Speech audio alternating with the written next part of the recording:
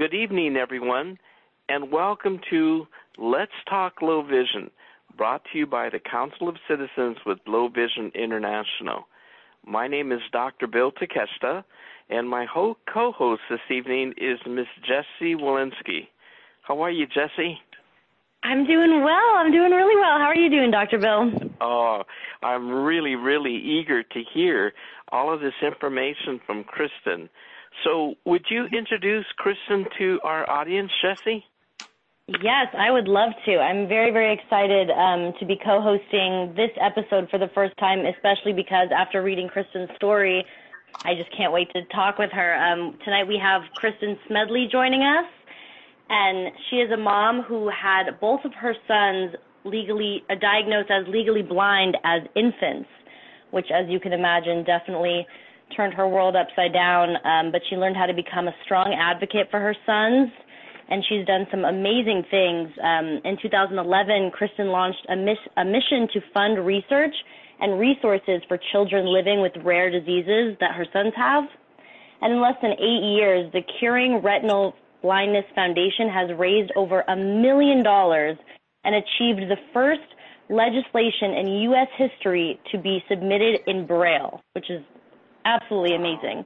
And this legislation advocates for better resources for the blind and visually impaired for Americans. And besides that, she's done a lot of amazing things, has a book out, has done TED Talks, has raised awareness and support and money for retinal diseases for several years. And I'm just so excited that she's here. Welcome, Kristen. Thanks so much, Jessie. Thanks so much, Bill, and everybody else for having me. I'm excited to talk with you guys tonight.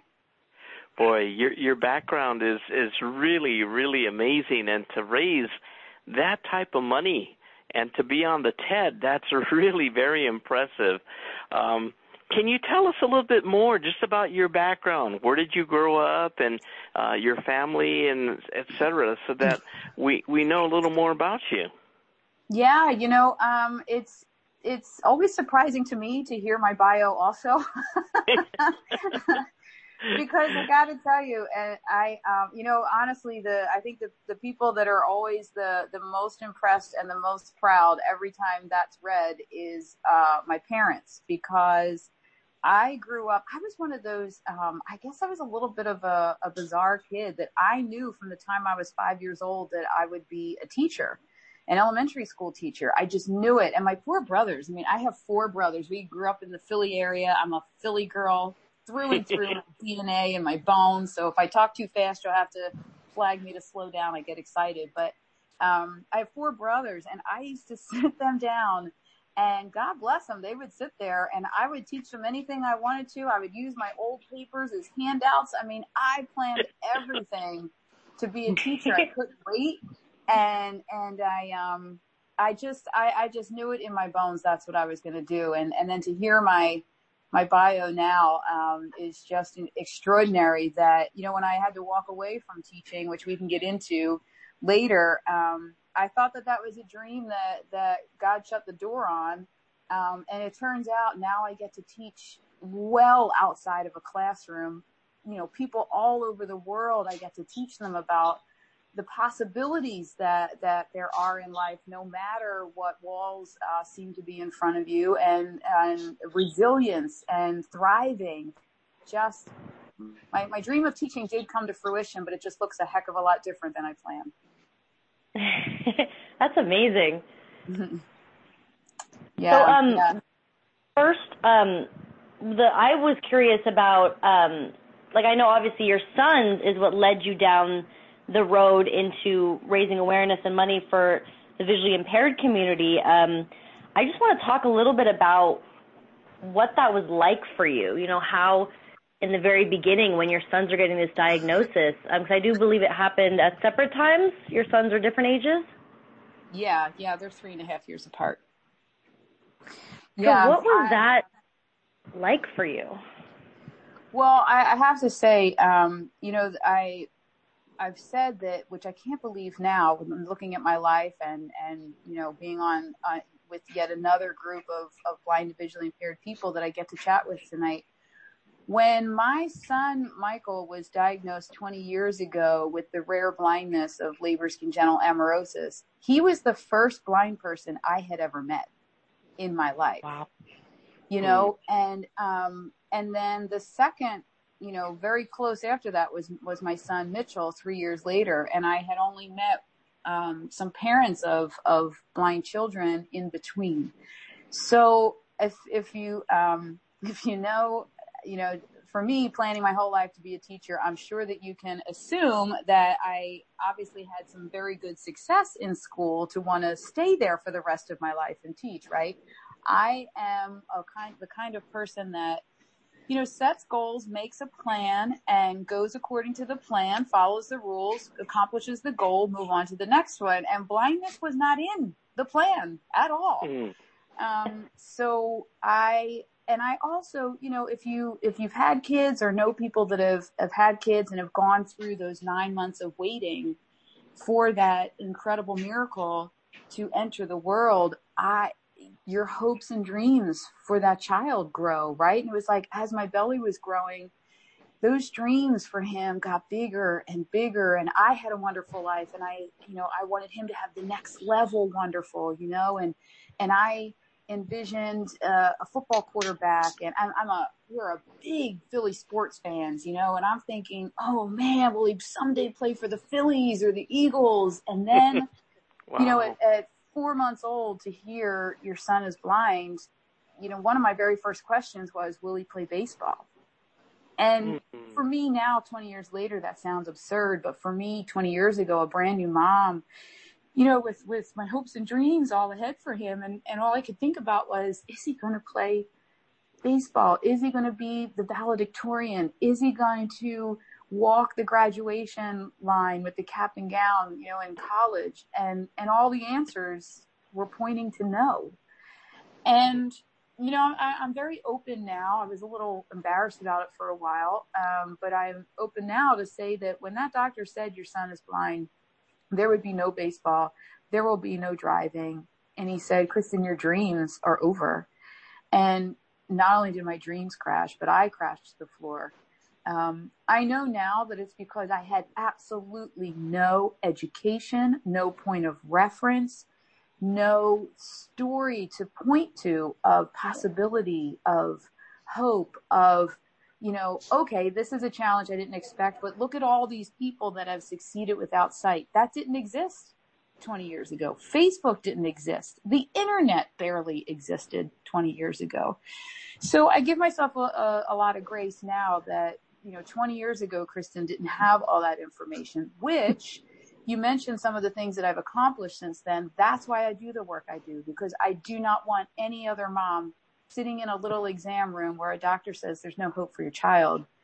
Because as you all know, I mean, the possibilities are endless for somebody without sight. They just, you know, I don't know if you've ever met Kathy Nimmer, the blind. She happens to be blind, and she was Teacher of the Year in her state and a top one in the country a few years ago. And her thing I always come back to is your blind child will still get to the top of their mountain, but the path is just going to look different. But I didn't know that back then. So it was a very dark and devastating time for a very young, naive and uneducated mom in this field. Wow. Oh, man.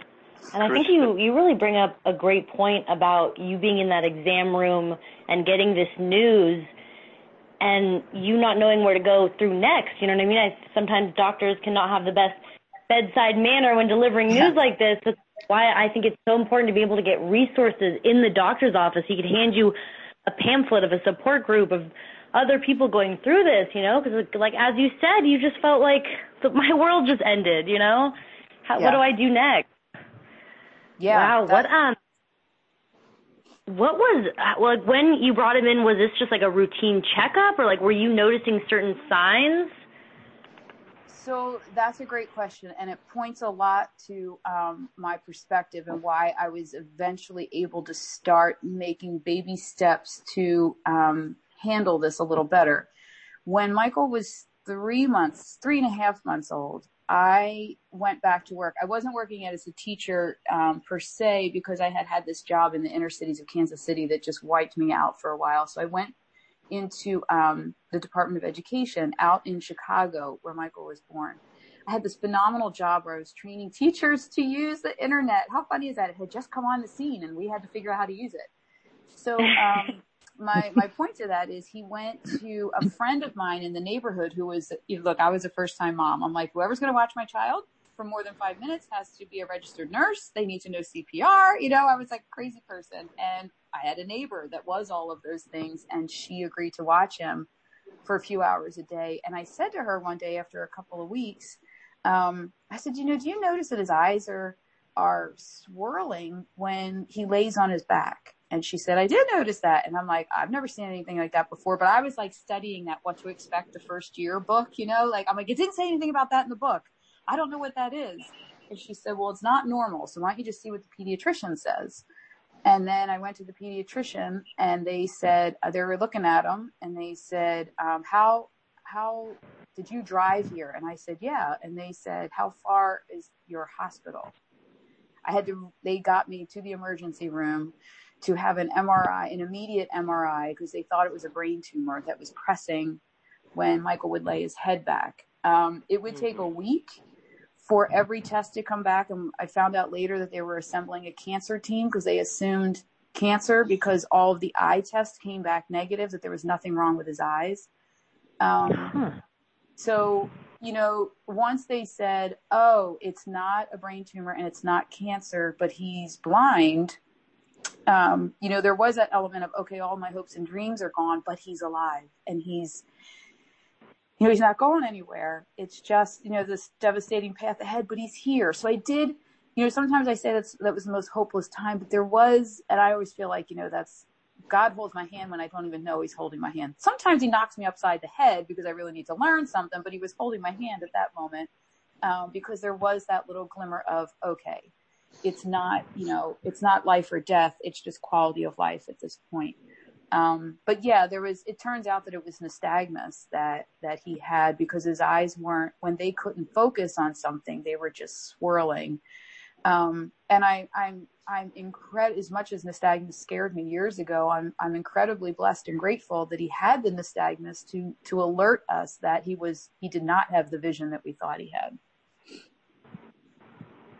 Wow. Now, did the doctor actually refer you to an agency that specialized in children with low vision or blindness?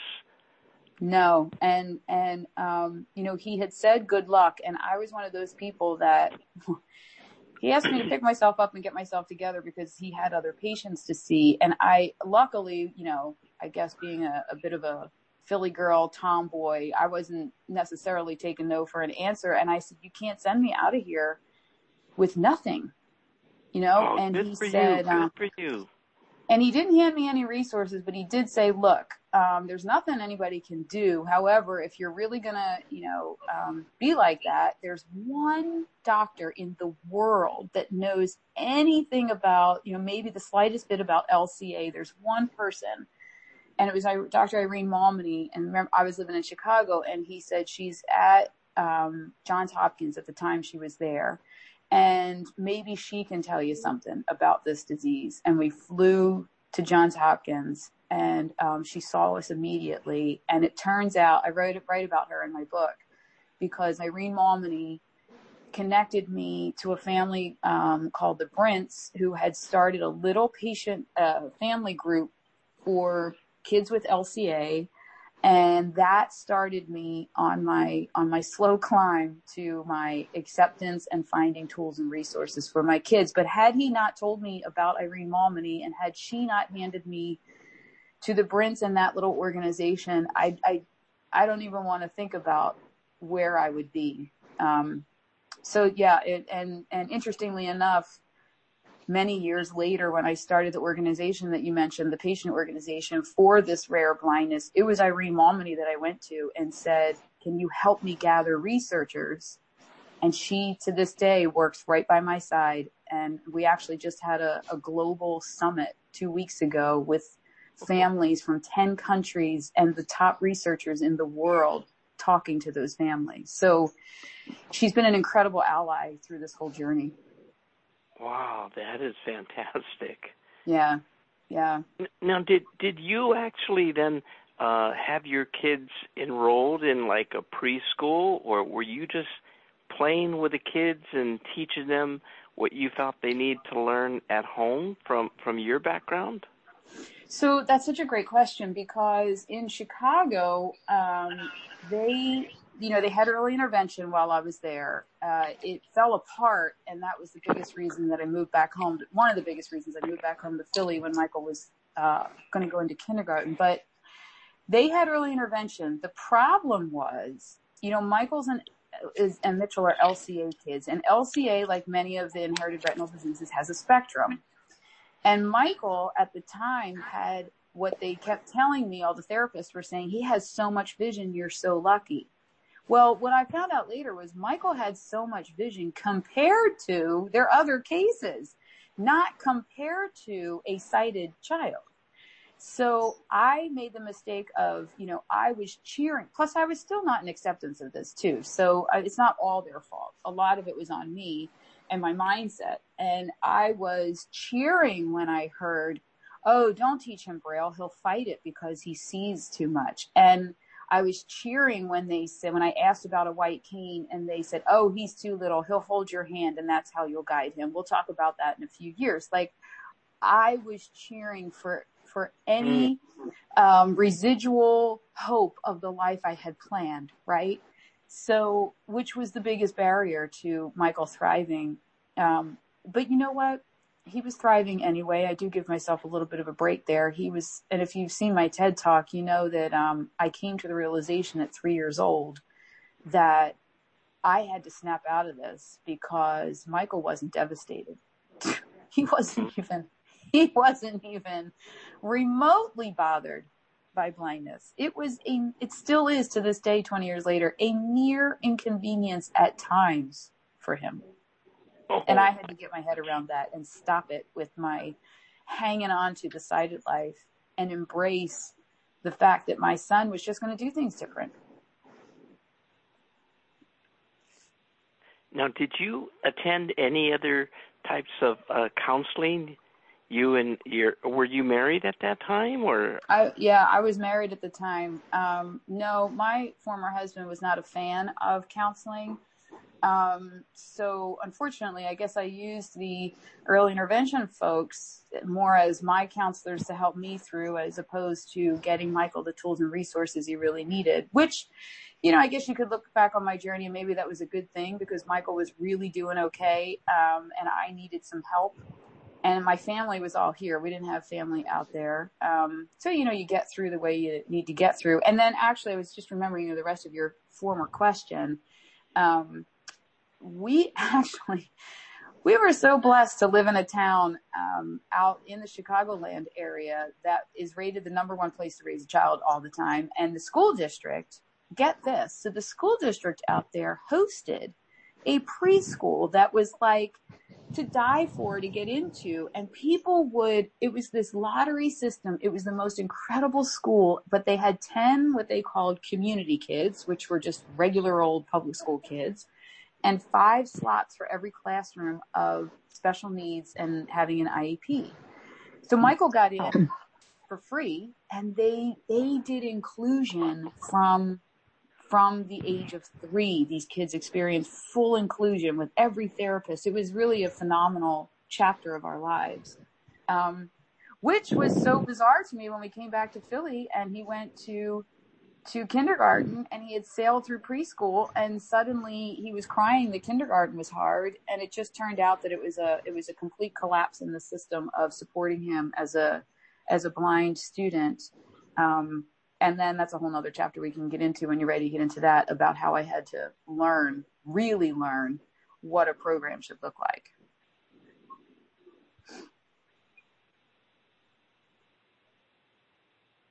Hey, Jesse, you have a question?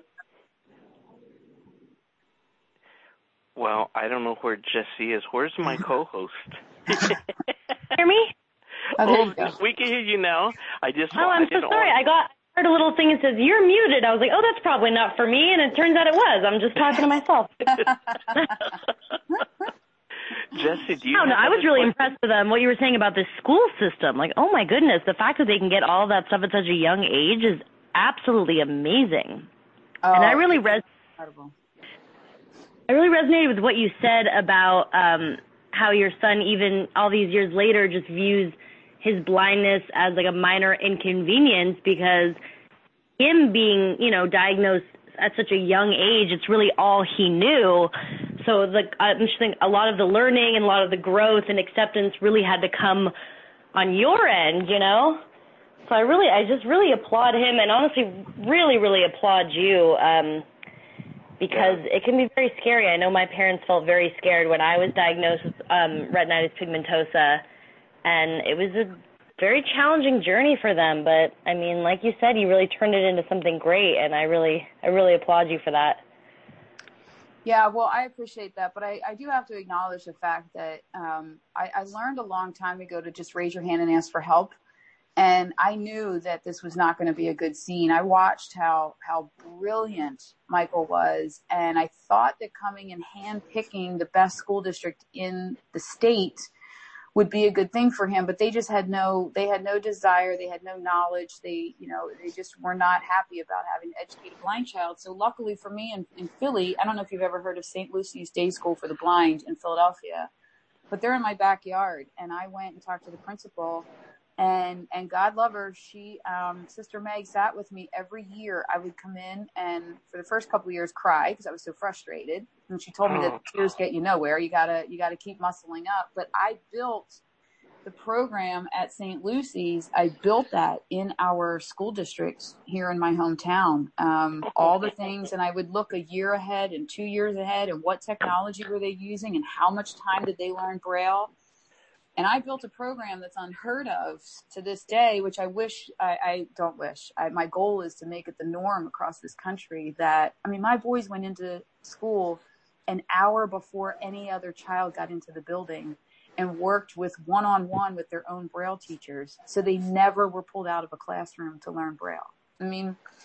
Those kinds of things I put together to make it the priority, and did a heck of a lot of, I always joke that I became the most fun PTO mom the elementary school ever flippin' saw, because I needed these people to love me and not hate me for everything I was asking them for. And my boys learned a lot about being grateful and telling people thank you, and letting them know what their support did for them. We would go to school board meetings, and my boys would speak to the school board using their electronic braillers and thanking the school board for funding the assistive technology, and they would tell them what they've been able to accomplish, and that brought down a ton of the barriers and communication issues and walls we went up against to get the funding. It was phenomenal. That's amazing. Wow. As far as getting that type of funding, was this really a matter of you going to the school board and talking to them, or was this actually you had to go out there and fundraise by speaking to parents and private corporations? No, I didn't have to do any of the fundraising.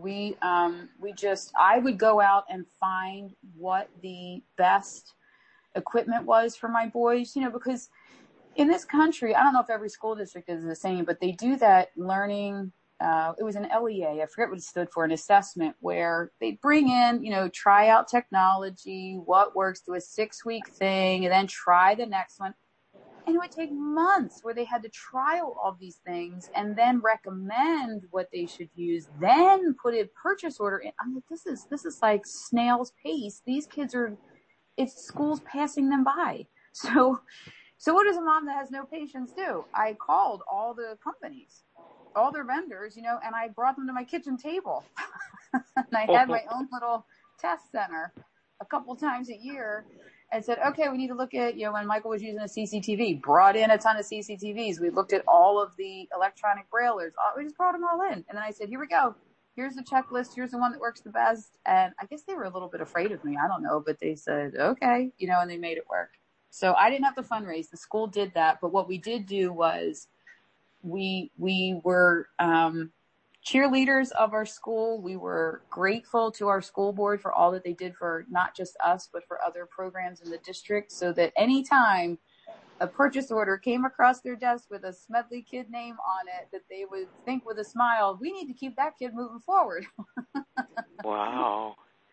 Yeah. Now, did both of your boys continue in public school all the way through graduating from high school? Yeah, Michael's in college. Mitchell, he's going into senior year in our public high school. And Michael's graduating class had 600 kids in it. Woo, that's a big class. They're big schools. Yeah. And where is Michael going to college right now? He now is at Penn State. And he started, this is my life. Get this. So, we go through the biggest elementary school you could possibly imagine. So mom in kindergarten has a heart attack over this kid in this big school. He nails it. No problem. He ended up the tour guide by second grade. He was the tour guide because all these new kids would come in and nobody knew where anything was. And he knew where every nook and cranny of that school was. So then we get to the middle school was kind of small and crazy. It had all these nooks and crannies. He would tell everybody, both boys, they knew all the janitors. They knew all the secret spaces. They loved it because they were always doing mobility lessons, right? So then they get to the high school that's like a junior college campus. They were showing kids back staircases, telling freshmen how to get through the crowds. It's hilarious. So Michael he wanted to go to Nashville, to Belmont, because he researched it. It was the #1 school in the world for his first major. He now has about 7. I haven't even kept up with him, but he goes out to Nashville, and I'm thinking, oh boy, I measured it like on a map. It's 1,000 miles from my front door. And we go and memorize that campus for 4 days, and I had a temper tantrum on the middle of the campus. He yelled at me about trusting him, and he would manage. Oh, well, of course he manages. He memorizes the whole place. He forms a band. They release an album. I go down to the album release party. It's astronomically amazing. And then he says, you know what, Mom? I'm a little bored in Nashville. I'd like to transfer to Penn State. Who says that? As a Penn State, I'm like, Belmont is this beautiful little campus with not that many people, and the buildings aren't that far apart. And then he wants to go to Penn State. There's 30-some thousand kids, and I don't even know the square mileage of that town, But he's loving it. He figured it out in just a few days, and now he's moving off campus. And I've learned to just go, all right, let me know where I'm dropping your stuff off. Now, I love that. How much pushing did you have to do, or maybe none at all, to get him to go to college? Oh, are you kidding? Michael, I said to his IEP team, and then I went into Mitchell's IEP team, and I said, everybody stop with inspiration, motivation, and telling them about the possibilities in this world, because I'm tired. They want to do everything. Michael is a very, very unique, extraordinary type of personality that I wish everybody gets to experience. Somebody like my Michael, to watch, especially teachers, to watch a little, he's not little anymore, but this person that came into this world with more self-motivation and more optimism and more love for doing new things than I have ever seen in my life. And I think that was my hardest thing early on, with people getting in his way and not getting him the tools and resources that he needed, because this kid is ready to leap into new things all the time. And that was my biggest frustration. I mean, Mitchell is he could not be more different than Michael, but it took really? a lot. Yeah, he's so different. It took a lot to motivate him, but once he's one of those kids that once he's motivated, he's like a born an entrepreneur. You know how an entrepreneur just thinks differently and sees issues differently, and he leads. He's got a soul and a heart that is absolutely unbelievable, and he's got this mind that just figures things out so differently than everybody else. It's extraordinary. And once he is hooked into something, there's no stopping him. It was just trying to get him hooked into Braille being a good resource. And once he finally got it, oh my God, we were all so exhausted. It was like, oh my God, he finally gets it. And he's the Braille champion. And then he's been to the Braille Challenge a bunch of times in LA. And I'm like, oh, he has? Oh yeah. Wow. I think Mitch qualified 3 or 4 times. Michael was there once. Yeah. The kid that couldn't even stand to hear the word Braille. And on a plane in LA, I always look at him and shake my head like, how do you land where you land? Wow, that's amazing. If they were here at the Braille Challenge, that's really very, very high level. My goodness. Yeah. So what are some of the success stories, other success stories? I mean, this is enough, but what other success stories can you share with us about your boys or just other students that you have met along the way? Well, I'll tell you, Michael, he's 3.5 years older than Mitch. He's had a lot more experience and a lot more successes just by his age. But I will say, I think of all the things that he's done, which are, like I said, when I was at the album release party in Nashville, I thought my head was going to explode. I was so excited. But of all the things he's done, one of the most proud moments that I actually came home and did I just was so grateful that God blessed me to be this kid's mom.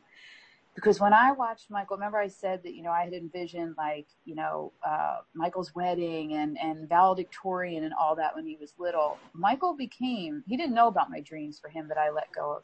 He was the valedictorian of that class of 600 kids. Oh, and he was?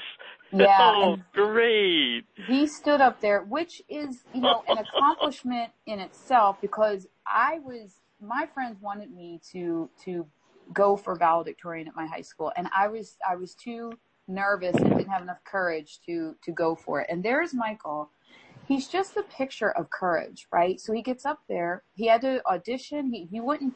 I am a professional speaker. He would not even tell me the title of his speech. And I'm losing my mind, right? And he said his thing is when he's a performer and all, he doesn't like to tell me stuff in advance because he loves to surprise me, which I do love. I love to be in the moment, have no idea what's coming. But I wanted to know the title of the speech if he wouldn't tell me. But here's why I was even more proud than just to be able to say that my kid was a valedictorian.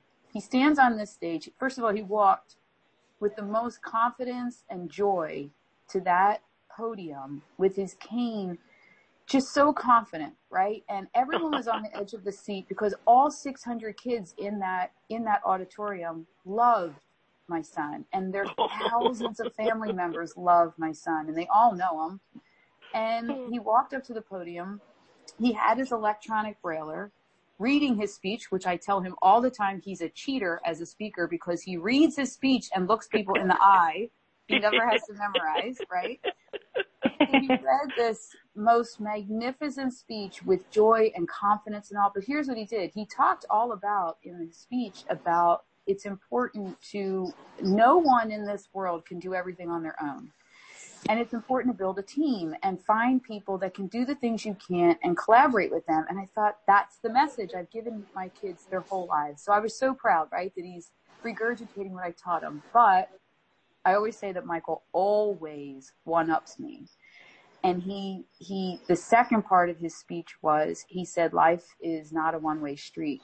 You need to not only build a team to help yourself, but you have to have your head up and look for other people that need you on their team. And you need to approach them and get on their team and everybody move forward together. And that was one of my most proudest things I've ever seen and heard him do. And I have this picture somebody took of with a professional camera. They took the moment when Michael delivered that line.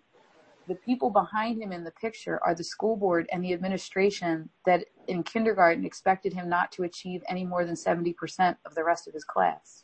Oh. And the looks on their faces in the picture are pure pride and joy. It was the greatest mom moment you could ever have. Oh, my goodness.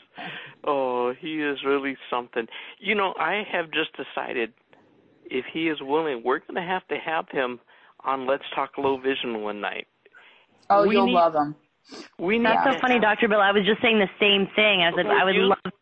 Yeah, I was just thinking the same thing. I made a little note of it. I was like, wow, I wonder, it'd be so interesting to hear, from Kristen's side and then also your son's side that they went through. And, oh, my gosh. Yeah. And for our younger students who are now in middle school, high school, and college, for them to hear from Michael tell about how he did this. I have never met any student who is either low vision or partially sighted or totally blind who is a valedictorian in a regular class in a regular school. Michael's first I've heard.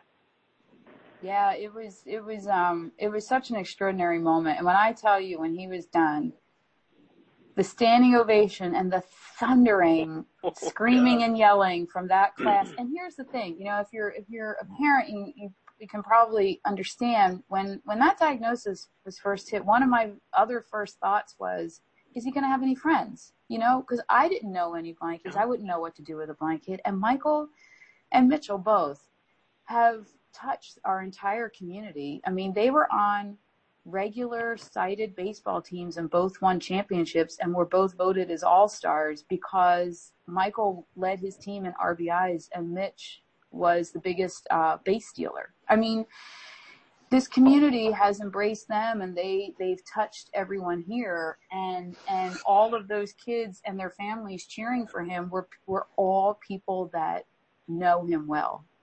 And it wasn't even about blindness. It had nothing to do with blindness. It was just who he is as a person. I want to ask a question. I got to make certain that I'm understanding this correctly. Both of your boys, who both have Leber's congenital amaurosis, were playing baseball, Little League baseball? Yeah, because at first I thought something is wrong with my child. At 9 years old, he wanted to go play. They were in blind sports. I mean, we traveled 45 minutes into the heart of the city to play blind sports. Here's the thing. They were in the public school, and Michael neither of them saw blindness as a limitation, so they never saw or thought that would be weird, Oh, yeah, and Michael came right. home, and he's like, he loved the blind sports program, but he's in the public school. He's sitting there at lunch with all of his friends. They're all screaming at each other about who cheated at the baseball game the day before, which suck. And, it has 9-year-old kids are. And Michael wanted into that part of the social world that he wasn't in. He didn't want to be going to some league that no one ever heard of. So, I walked into the baseball registration, and I actually, I have this written I wrote the movie treatment and some scenes, and there's some people in Hollywood that are shopping this around to be a movie. Oh, really?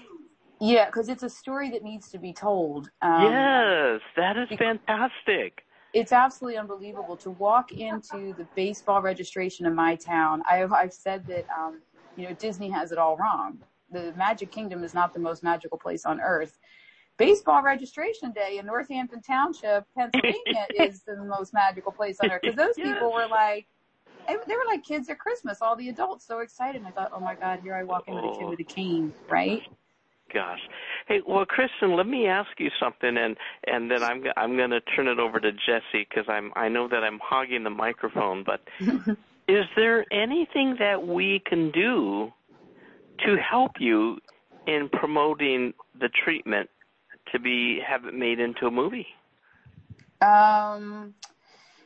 Well, the biggest thing right now is to get the investors. The last I was talking to my producer, I believe that they've raised half of what they would need. Because I said to him, I don't want to be filmed. This is a major motion picture, And my biggest dream is to get this to the folks at Disney because it's a Disney type of story that should be out there, a true hero's journey that I think Disney should be telling.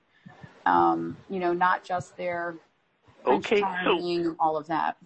Kristen, if some of our listeners, and again, there's so many people who listen to these podcasts, these interviews, just on the internet, if some of them or the people who are on the call right now would like to make a donation, how do we do that? What do we do? Who do we make the check to? Where do we send it?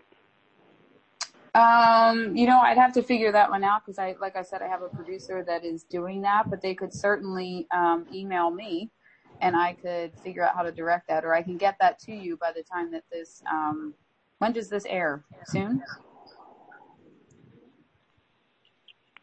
I would have to ask our engineer. Okay. Maybe it might be up in a week, but why don't we do this then? If you would be able to give us, if you're comfortable with it, give us your email address, and for those of us who maybe want to send you a check, we could send you a check, or you could give us the person who's producing it, their address, and we could send a check there. Yeah, but that'd be great. I would love to make a donation. Oh, I appreciate that. And honestly, if any of your listeners have a connection to Disney or another big movie production company, and the biggest thing would be an A-list celebrity. That's what my producer said last time. If we can get an A-list celebrity that wants to get involved, that's when, the money always finds that A-lister or follows the A-lister. But my son is a filmmaker for Hallmark, but I don't know if Hallmark fits into the category of this type of a story. Yeah, but there may be a connection that he has with somebody. That would be amazing. We'll talk about this later. Mm-hmm. And before I open up to questions, I mean, gosh, I knew this can happen. We're running out of time. But can you give us the name of your book and where's the best place for us to purchase your book? Yeah, it's called Thriving Blind, Stories of Real People Succeeding Without Sight. And the best place is Amazon. It was actually a bestseller when it was released last year. #1 new release. Is that right? Yeah. Now, I'd like to also ask, for some of us who are blind, totally blind, is it available in audio format, like through Audible or another format? The book is on Bard and Bookshare. It's in a lot of accessible places. It's coming out on Audible at the end of the summer, and honestly, that was intentional to be behind the print. And we do have electronic Braille. That's available through my website at KristenSmedley.com. And actually, more slowly again. What is your website? KristenSmedley.com. So it's KristenSmedley.com. Perfect. Kristen Smedley. That name sounds like an actress name, actually, huh? Hey, your lips to God's ears, right? There's the next page in Kristen Smedley's journey. Wouldn't that be a hoot?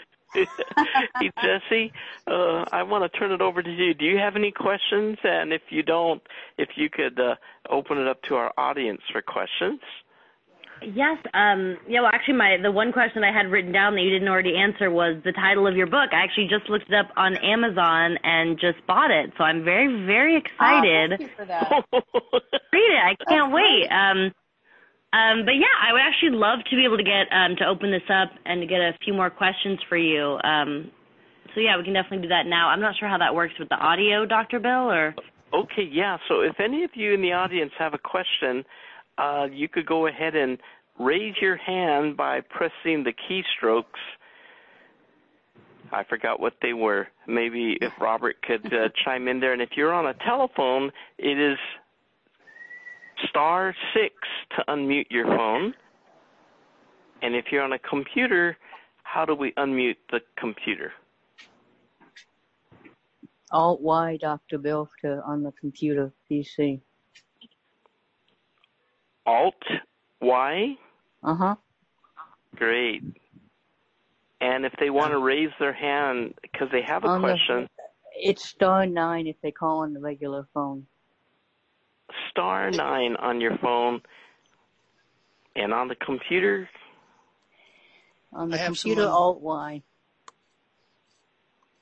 I unmuted you, 307-0318. Yes, my name is Pat, and I live in Pensacola, Florida. I was born in 1959 with toxoplasmosis. And back then they didn't know much about my eye disease. And so my parents were just shocked. And, this was all before mainstreaming and all the internet and everything. And I wound up going to spend 6 months, when I was 6 months old, I went and spent 6 months at National Institute of Health for them to do research about my eyes and the toxoplasmosis and stuff. And, to this day, everybody is still having to educate people, especially at the doctor's offices and places like that, because, a lot of people don't know about these eye diseases. And what I wanted to ask was, I never had heard of this eye disease before, and I read the book on Talking Book, and I was curious to know how your son's eye diseases, how it affects them. Great question, Pat. And you are exactly right that so many of these doctors are still, that's why I do the work I do. They're still telling people, go home, go blind. There's no hope for you. My boys are LCA, where the CRB1 gene mutation of LCA only affects their eyesight. So they don't have any other systemic health issues. Thank goodness for that. And interestingly enough, CRB1 is expressed in the brain. They do tend to, as lots of LCA kids are, they do tend to be a higher intelligence, which is a nice bonus. I get to tell the parents when they're upset about the diagnosis. I'm like, well, you're in the brightest category, so good luck with that. That's always a challenge with your kids now in school. They have to figure out how to educate them with Braille and put them in the gifted program. They just loved me at my school. But they just have, it's just a vision issue for them. Terry? Great. Good evening. I just finished your book as well. Found it quite interesting. Oh, thank you. What I am wondering is, especially when the boys were in high school, what was their visual level at that point? Oh, by high school it was pretty much gone. They had a considerable amount when they were babies and preschool, but by high school, so Michael had pretty much nothing. Mitch has a little bit. He's going into senior year. He's got this little. The only way I can explain it is the top right corner of his right eye has this little sliver, almost like a crescent shape. Mm-hmm. Makes of sense. some decent vision. And that's about it. But that little crescent shape is good enough. He can pull his phone up to his eye sometimes and see some things. Luckily he finally succumbed to voiceover and JAWS and all that. So he wasn't straining, but he can see a little bit in that peripheral. So for instance, when they were playing baseball and that were you using things like beeper balls or? No, they did regular baseball. God help me. I put them out in the outfield because I spent so much money on their braces. I didn't want their teeth getting knocked out,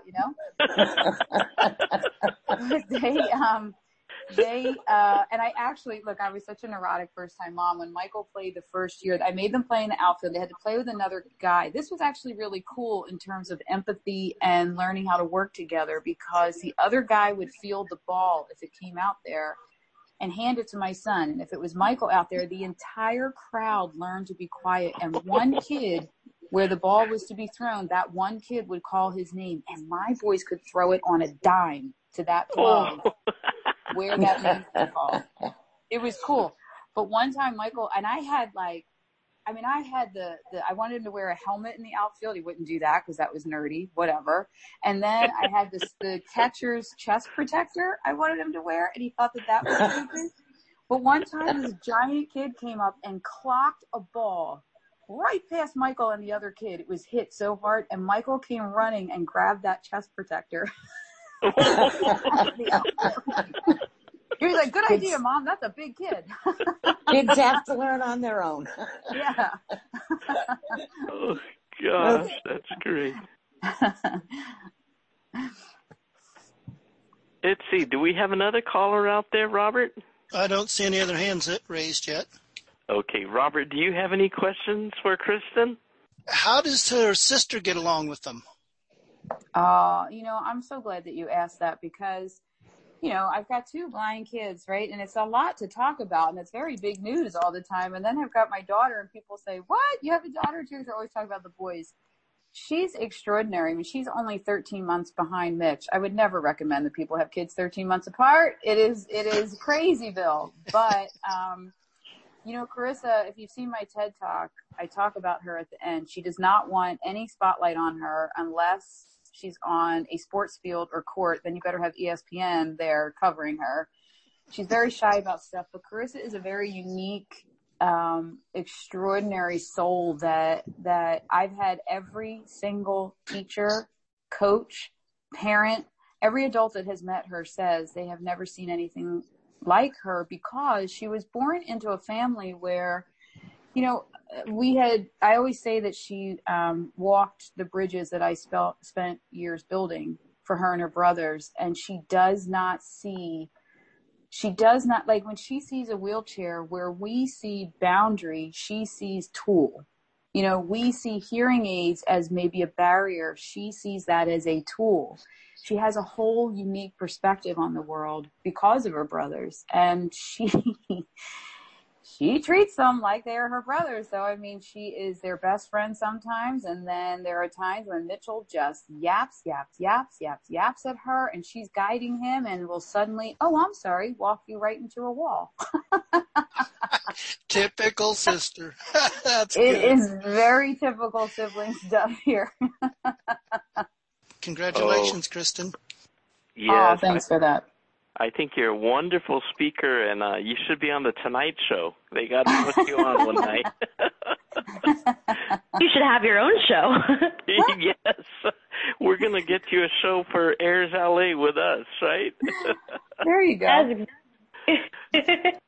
Well, Kristen, I just really wanted to thank you for sharing your story. I mean, I know that you've been doing it for years now, but it's so important. And like Dr. Bill said, it's so important for young people and young children to have role models such as your sons, who are doing all these wonderful things and not letting themselves be limited by a visual impairment. And I feel very, very inspired by hearing their story and your story. And I can't thank you enough for coming on and sharing it with us.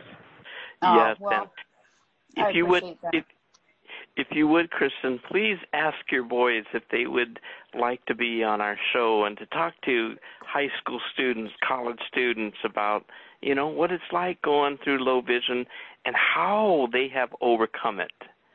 Absolutely. Yeah. And I know that they will say a resounding yes, because, in our family, we understand, we are incredibly grateful for the blessings that have come along for us. It's other people's stories that helped us rise, after the sucker punch that I did not expect. And my boys know, they've been raised in gratitude over all the people that have helped us. So it's all of our mission in this house, to be able to continue to share as much as we can and reach as many people. And I'm so grateful that you guys have this platform to share stories and encourage people to keep going and to reach out and get the help that you need. Well, thank you very, very much. And I want to thank all of you folks for joining in this evening.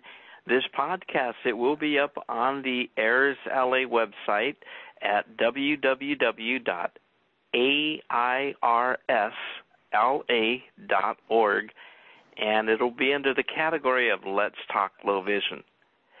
So until next month, we hope that you all just have wonderful days, wonderful nights, and that we can all be a little bit more like Michael and Mitchell. Good night, everybody.